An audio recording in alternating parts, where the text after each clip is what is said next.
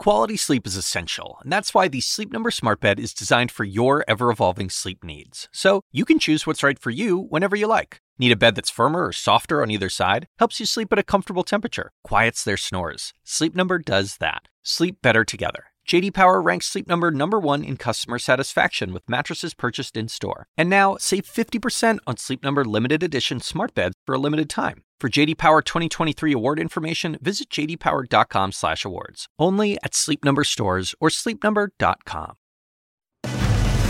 Your kid's Halloween treat could be a COVID vaccine. The lead starts right now. It's the news so many parents have been waiting for. Pfizer says its COVID vaccine is safe and effective for children ages 5 to 11. What you need to know ahead. Opening up, the U.S. makes a big move to ease international travel, but there are some confusing caveats. Plus, J'accuse. France is furious with President Biden and calls a nuclear submarine deal with Australia a betrayal. How President Biden is trying to clean things up with America's oldest ally.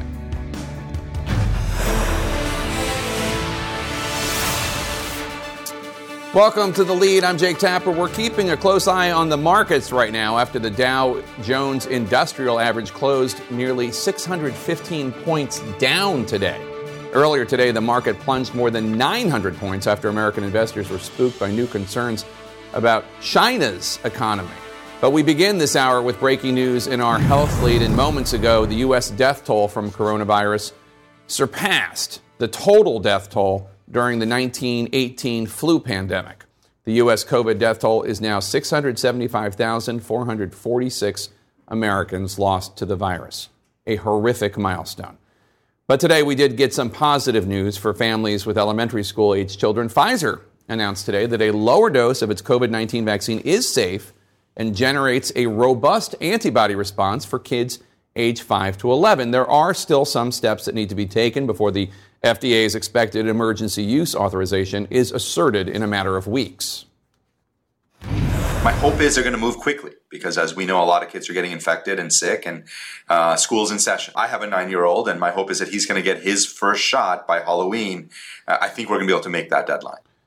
COVID infections among children have risen exponentially since July as more and more kids get tested every week before going to school. Right now, more than 54% of the U.S. population is fully vaccinated. That's about 181 million people. If the FDA grants emergency use authorization for kids aged 5 to 11, that would make an additional 28 million people in the U.S. eligible. Though we should note, what happens after that is up to parents. Adolescents aged 12 and up, they've been eligible since May, but only 46% of them are fully vaccinated. As CNN's Jason Carroll reports, we're still waiting for important details about when shots will go into these arms. It's information parents of younger children have been waiting for. Pfizer sharing data that shows its vaccine is safe for 5 to 11-year-olds and elicits a robust antibody response. I think this is going to make a huge difference in the fight against COVID-19. And parents, pediatricians, and teachers are waiting for this. Pfizer plans to submit its data to the FDA for emergency use authorization as soon as possible. Medical experts say if all goes well, the shot could be available for 5 to 11-year-olds by Halloween. Depending on how long the FDA takes to review the application, whether it's a 4-week review or a 6-week review, you could have a vaccine available to children as early as probably by the end of October. We know there are lots of cases in children, but the risk of dying is still very, very low. While parents wait for the FDA to look at the new Pfizer data, school districts around the country are focusing on slowing the spread of COVID in the classroom. New York City's mayor says starting September 27th, students attending school in the city will be tested weekly for COVID-19 as opposed to biweekly.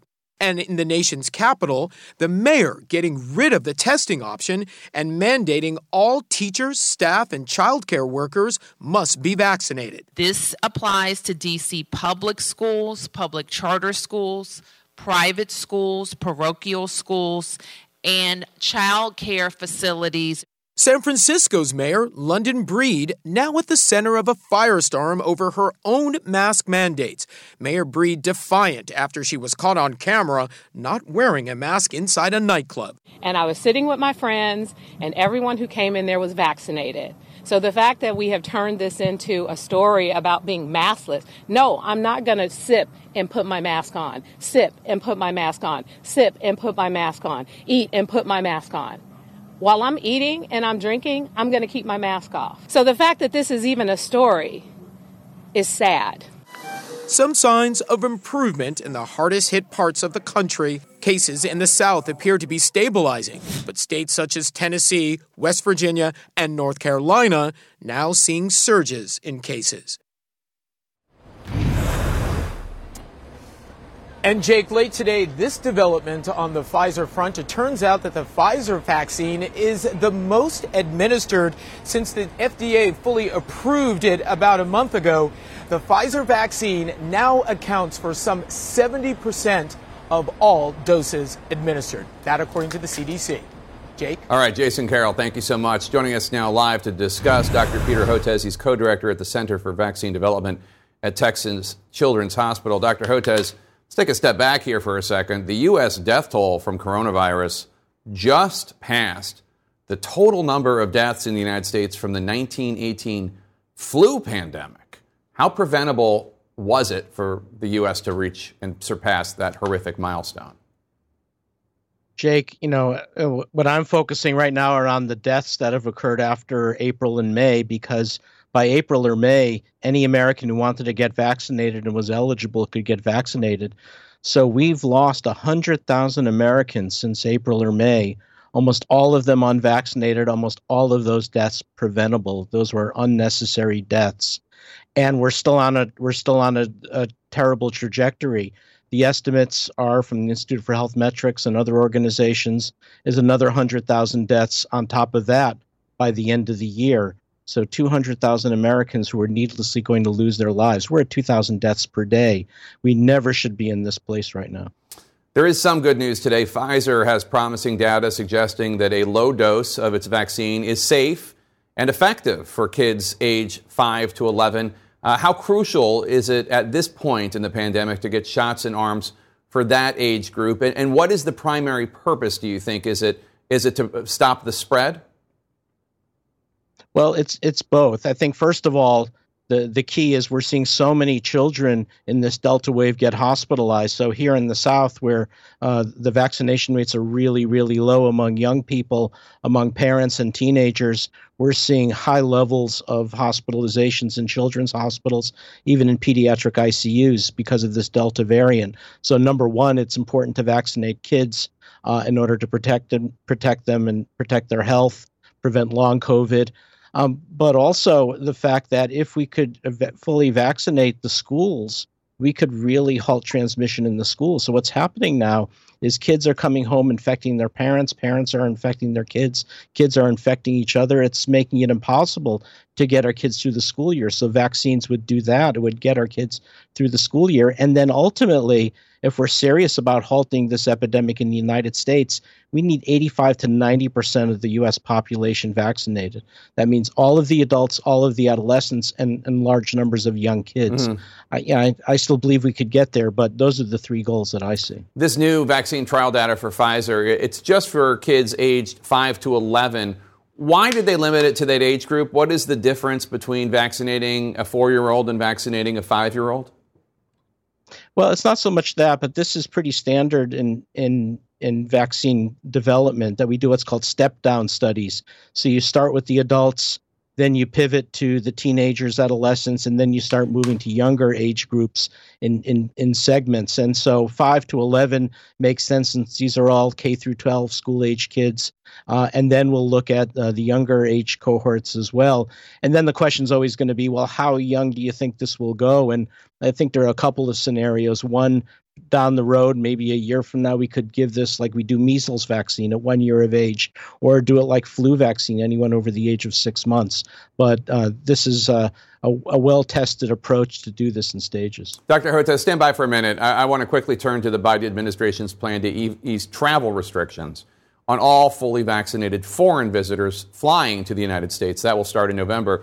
If you plan on driving, however, across the Canadian or Mexican borders, you might still be out of luck. CNN's Priscilla Alvarez joins us now. Priscilla, explain this to me because I don't understand it. Why allow people to fly into the U.S. if they're vaccinated, but not allow people who are vaccinated to drive across the border? This has been the question among lobbyists, lawmakers, and frankly, residents of border towns. And what the administration has to say is that they are fully guided by the assessment and the analysis of public health and medical experts. But what that fails to answer is why there's a different public health risk for those flying into the U.S. and those driving across the land borders. And here's what the representative of New York, Brian Higgins, he is the chair of the Northern Border Caucus. He put it quite simply. He said, quote, "Continued closure of the U.S. border to vaccinated Canadians is completely unnecessary and unexplained." So clearly frustration over restrictions that have been in place since March of 2020. Yeah, the Canadians have surpassed the United States when it comes to vaccine rates. How much of this has to do with the crisis of undocumented migrants crossing the border? So we are learning that the U.S. previously relayed to the Canadian counterparts that they want the land restrictions to be on the same timeline. This, as you mentioned, even though the situations are completely different. You have overwhelming number of migrants at the U.S.-Mexico border and frankly, U.S. Customs and Border Protection officials who are concerned about dealing with that as well as processing people at the ports of entry. Different situation in Canada. And in fact, in Canada, as of early August, U.S. citizens and residents who are fully vaccinated can cross. Canadians, however, can't and won't until October 21st, when we'll learn if they renew them or not. All right, Priscilla Alvarez, thanks so much. Dr. Hortez, I want to get your reaction to these travel restrictions. Reiterating some context here, the U.S. has reported more than 42 million COVID cases over the course of the pandemic. Canada has had nearly 1.6 million cases. We have 28 times the number of cases Canada has. Our population is 10 times the size of Canada's.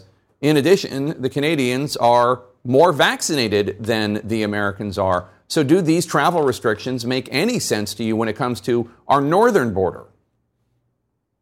Jake, travel restrictions have never made any sense to me, period. Look, if you remember at the very beginning of the pandemic in 2020, we were obsessing about travel restrictions from China. And then, of course, the virus came in from Southern Europe, and that's what ignited that horrible first wave in New York City.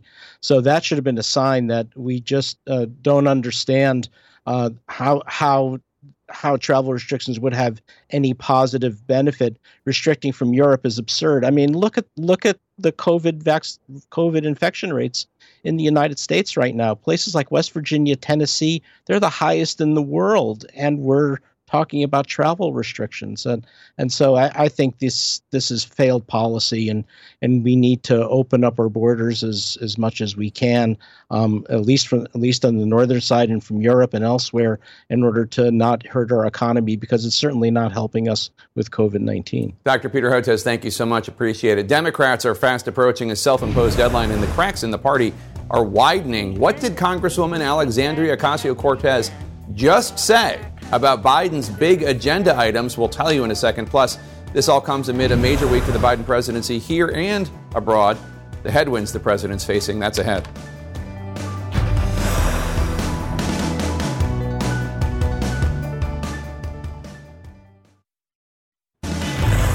In our politics lead now, 1 week and counting for House Speaker Nancy Pelosi to pull off what right now seems a bit impossible: uniting enough Democrats to pass both a $1 trillion bipartisan infrastructure bill and something else. She promised the vote by next Monday, but even today, Congresswoman Alexandria Ocasio-Cortez is among the progressives in the party, insisting again they will not vote for the infrastructure bill unless it comes accompanied by a larger $3.5 trillion economic package.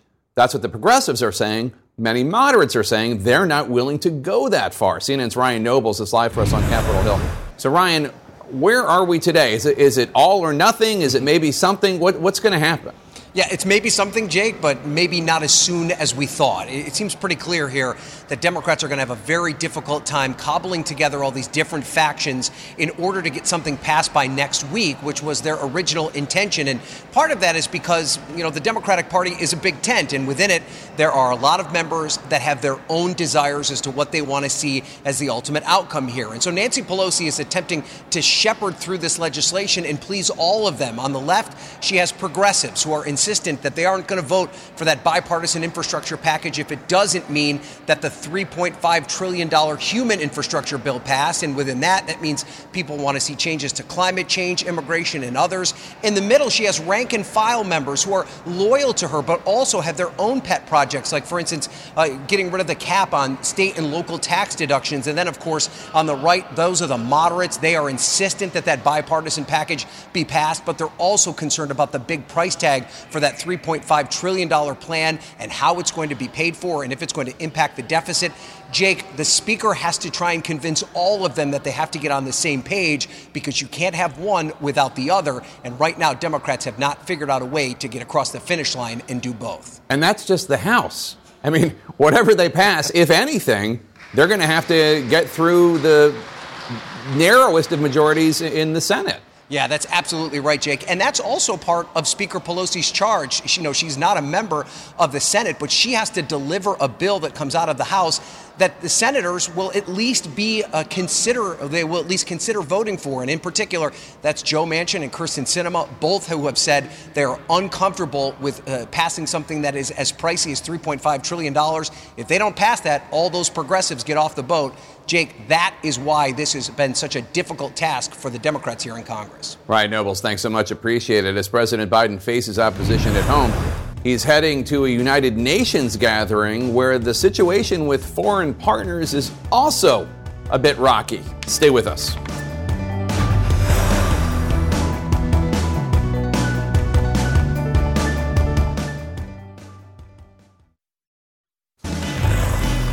In our politics lead now with a growing list of problems on his plate and a dipping approval rating, President Biden is hoping for a reset this week as he presents his global agenda to a gathering of world leaders in New York. But here in Washington, D.C., the president's biggest domestic priorities are on the clock. And as CNN's Phil Mattingly reports for us now, the White House is fully aware that the next few weeks could really make or break the Biden presidency.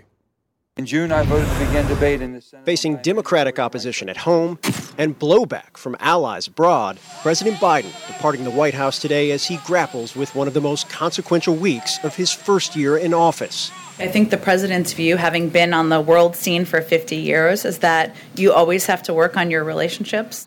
Back in Washington, his legislative agenda hangs in the balance. Right now, what we are doing is we are engaging with the House and the Senate. It is a complicated proposal.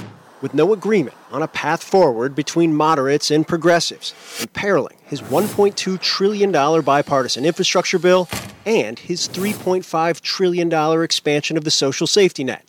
Biden set to ramp up his push to bridge the gap with meetings and calls this week, officials say. I think we'll get there. It's going to take some work, and we are going to do the work. But the White House also grappling with a looming government shutdown and the threat of a catastrophic U.S. default. All as Biden heads to the UN General Assembly in New York, looking to make amends and set his diplomatic agenda. The president's going to lay out the case for why the next decade will determine our future, not just for the United States, but for the global community. The president seeking to have a call with French President Emmanuel Macron amid fury over a U.S. deal with Australia that short-circuited a French submarine deal worth billions. What I expect the president will do on that call is reaffirm our commitment to working with one of our oldest and closest partners. All as he plans to use his highly anticipated Tuesday remarks to defend his Afghanistan withdrawal and lay out the need for intensive diplomacy to address global challenges, from climate change and the pandemic to a rising China, officials said. We have an opportunity to work together on the global issues that the world is facing. That's what he expects the focus of the next few days to be. And Jake, far from running away from the Afghanistan withdrawal decision, the president, according to senior administration officials, is going to point to it, basically make the point that this is a critical moment of transition away from 2 decades of war and towards what this official said was intensive diplomacy. You're going to see that play out over the course of this week. Several bilateral meetings with key world leaders, obviously the speech as well, a recognition that for the Biden administration, for the president himself, as he seeks to rally allies, this is a key moment, particularly in the wake of a bumpy last several weeks. Jake? Phil Mattingly at the White House, thanks so much. Joining us now to discuss, Evan Osnos, who not only wrote one of the most in-depth biographies of Joe Biden ever written, if not the most, but he's out with a new book. It's called Wildland, The Making of America's Fury, and it's on sale now. Evan, thanks so much for joining us. Appreciate it. Good to have you here. Let's just take a look at some of the issues on Biden's plate right now, from the exit to Afghanistan and the Americans and Afghan allies still trapped there, to the anger from France because of that deal with Australia and the UK, to the crisis at the southern border, to the battle over booster shots, the Democratic Party infighting over whether or not his agenda is even going to get passed.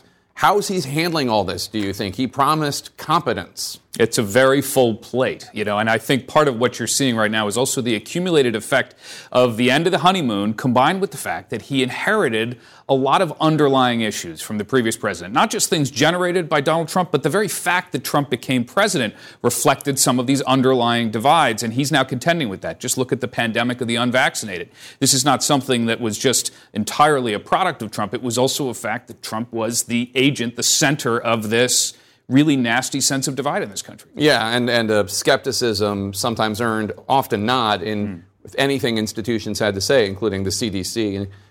President Biden's approval rating is the lowest it's been since he took office. A recent Reuters Ipsos poll found 44% of adults approve, 50% disapprove of the job he's doing. How do you think that factors into his decision-making, if at all? Well, he is in this position of having, as we all know, run for office saying, look, I can bring people together. For a long time, he's used some of that language. And what you've heard from him recently, Jake, is that he's sort of running out of patience. I mean, as he said recently, he's kind of redefining what he's going to try to do. He said, look, most Americans are unified when it comes to the vaccine. 75% of American adults want it. There are 25% who won't get it yet. And he said that's the part that, look, we are unified as a country when it comes to the science. So that's how he's putting it. So in your new book, you write this about President Biden's inauguration. You wrote, quote, Biden turned over and over again to the prospects for national reunion, what he called the way of unity. But if Biden's speech contained one argument above all, it was a belief in the sheer possibility of change. However, a Fox poll of registered voters last week found 37% think the country's become more united since Biden took office.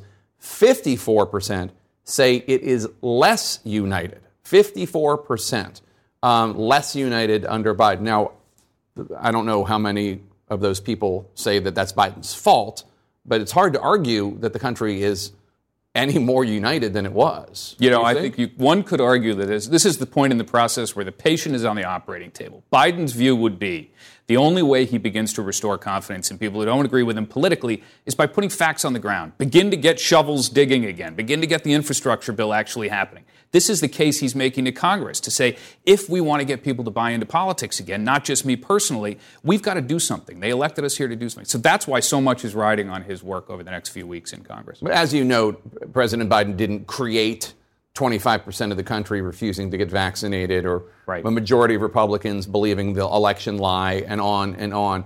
Your book goes into a lot of the root causes of this, at least over the last couple decades. You could argue it dates back farther than that. It's a great look at anger and conspiracy theories and radicalism and more. I guess I read the book and I think, God, can you even really unify the country as, for instance, it was unified after 9/11 briefly? Well, you're right. We all had that memory just a couple weeks ago, that feeling of that moment. I will tell you, though, there are very definable ways in which you can begin to build some unity. It's not a panacea, but I'll give you one fact. In 1940, if you were a kid born in the United States, you stood a 90% chance of out-earning your parents. Today, a kid born in America has less than half as much a chance. Our intergenerational mobility is now lower than China's, which is not a compliment to China. It's a reflection of how much we have lost sight of a core American attribute. And if we focus on that, there are a lot of things that go into it, as you know, Jake, but if you can begin to say, look, we agree on the power of social mobility, let's try to rejigger our economy, our tax code in ways that can restore that. That's a start. Well, one of the other problems, of course, and we could talk for 2 hours on this, is the incentive structure is in the media and in politics is right now completely built around alienating and attacking as opposed to building coalitions. Anyway, Evan Esnes, it's a great book, Wildland, The Making of America's Fury. It's on sale right now. If you're getting in a fight with a really good friend, do you usually take several days to call them to hash it out? When will President Biden call French President Emmanuel Macron? Stay with us.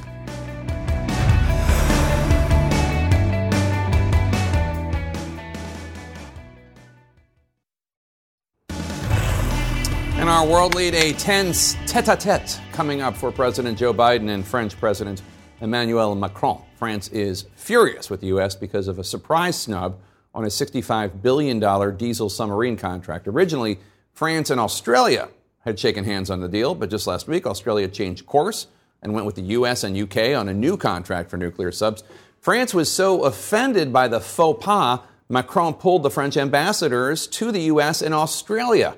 CNN's Kylie Atwood joins us now from New York, where the UN General Assembly meeting is about to take place. And Kylie, the two leaders, Macron and Biden, plan to speak in the next few days. How much rides on this call for these two allies?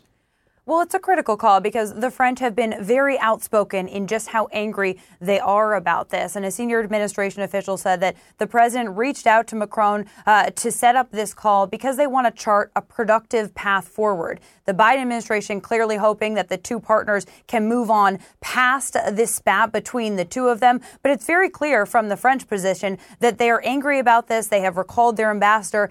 And they plan to take more of a response because they are meeting with the ambassador for consultations to see kind of just how they're going to respond. So this is an important call because it gives President Biden the chance to speak about, how he authentically wants to work with the French in the Indo-Pacific, sees them as a key ally, and it is yet to be seen if that will be enough to assuage President Macron and kind of then curtail what may be an even further response from the French here. I have to say, I think it might be popular with a certain segment of the French population for Macron to slap the United States.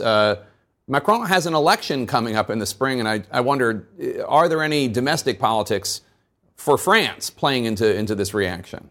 Well, American and Australian diplomats have told me that they do think that politics at home are at play here for President Macron. His presidential election is early next year, so this could be something that he could use to get something from the Americans, to get something from the Australians that puts him in good standing. So we'll have to see if President Biden is going to play hardball and not give him anything, or if he's willing to give him something that he can declare a victory here. Jake? All right, Kylie Atwood, thank you so much. Appreciate it. Let's bring in CNN Global Affairs analyst Susan Glasser and Seth Jones. He's the Senior Vice President for the Center for Strategic and International Studies and author of the book, Three Dangerous Men, Russia, China, Iran, and the Rise of Irregular Warfare. Susan, what is your reaction to Kylie's reporting about Macron's upcoming election? Some diplomats suspect that might be playing a role here. Yeah, Jake, I thought that was an excellent point you made. Marine Le Pen, is a hard right challenger to Macron, is sort of the French version of America First in a way. And this is an opportunity to shore up your anti-American bona fides, which are always welcome in a French political context. I do believe that's part of what's going on here. I don't think that it's realistic for the French, and I don't think at this point they do expect that President Biden is going to reverse course in any way.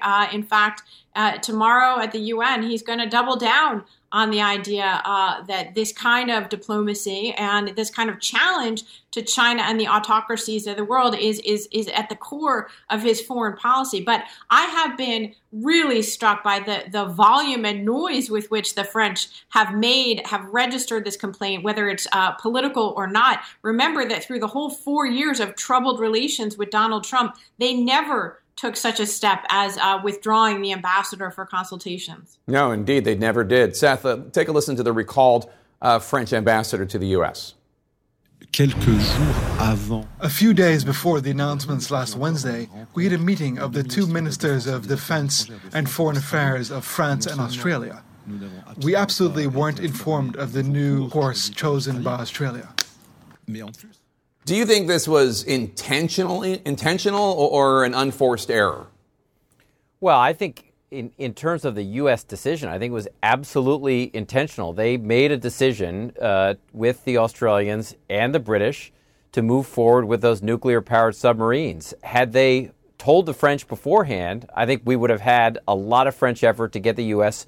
before making a decision to reverse course. And the U.S. had made a decision not to reverse course. As we see right now, Biden's committed to this. So I think waiting till it was too late was the decision. I think it was purposeful.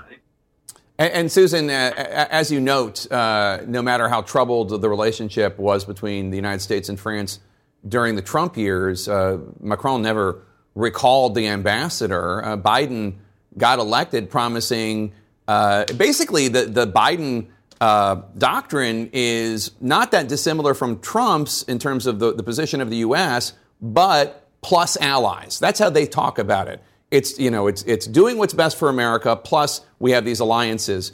But things are now worse with France than they ever were under Trump. Well, look, the U.S. and France have a long history of going certainly back to de Gaulle of posturing with each other when it comes to foreign policy, often at the expense of NATO and other parts of the Western alliance. So it's not entirely a new phenomenon. I think the question is how long will it go on? How serious is the rift? There already were a number of tensions between not just France, but other European allies and the new Biden administration as well. For example, over Afghanistan, there were bruised feelings both about the initial decision of the president to withdraw in April and then also the way in which it was executed. And that makes it a bit awkward for Biden then to go to the UN and sort of proclaim, as you said, that his doctrine is essentially a strong presence of the U.S. in the world, but also with more allies. And I think that's why you saw this announcement today about lifting the ban on Europeans and other travelers to the United States if they've been vaccinated. That was something the Europeans have been demanding for months and have been very frustrated with the Biden administration. So, at least it was something to offer them in advance of this UN speech. And then, Seth, a phone call seems like a pretty easy thing to schedule and get on the books if you want it on the books. Why is it taking so long to schedule? Well, it's not entirely clear how quick the French... It looks like the French want to drag this one out, Jake. I would just say more broadly, I think the challenge, as Susan noted, is that this is coming right on the hurdle of the Afghanistan decision. It was very clear that the U.S. did not conduct significant planning or even alert most of its NATO allies, many of which had forces in Afghanistan of the withdrawal. So there wasn't this consultation there. Now there hasn't been a consultation with the French. I think the big question is, what is the Biden administration going to do going forward? It's got a national security strategy, a national posture review, a nuclear posture review, all out by the end of the year. And to what degree will we actually see movement down the road on dealing with allies? Susan Glasser, Seth Jones, thanks to both of you. Appreciate it. You could call it political hubris. Why Justin Trudeau's decision to call an election now could backfire and potentially cost him his job. Stay with us.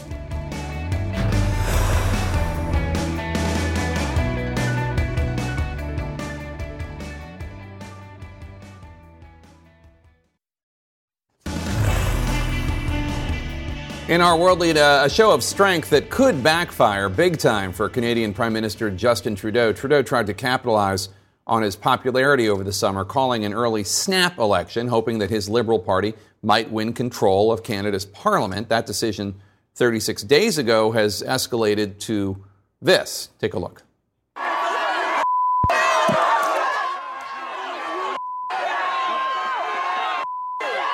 Ugly protests, Trudeau's poll numbers sank, rivals call the election nothing more than a power grab. CNN's Paula Newton is covering this election from Montreal. And Paula, Trudeau says the pandemic was the motive for this election. How so? Well, his argument, Jake, was that, look, Canada voters need to weigh in, right? What do you want Canada's comeback to look like post this pandemic? And there were serious issues on the table. $10 a day daycare.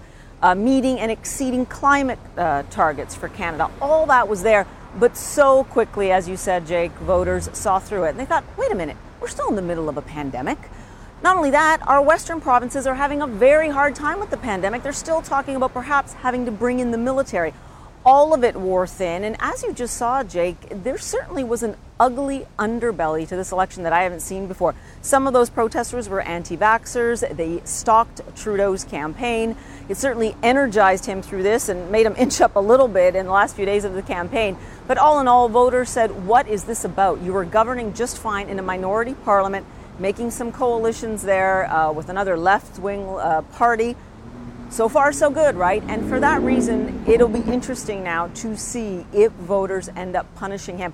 I have to tell you, too, listen, we are in a pandemic, right? COVID-19 restrictions right now at this hour, lineups at voting booths across Canada.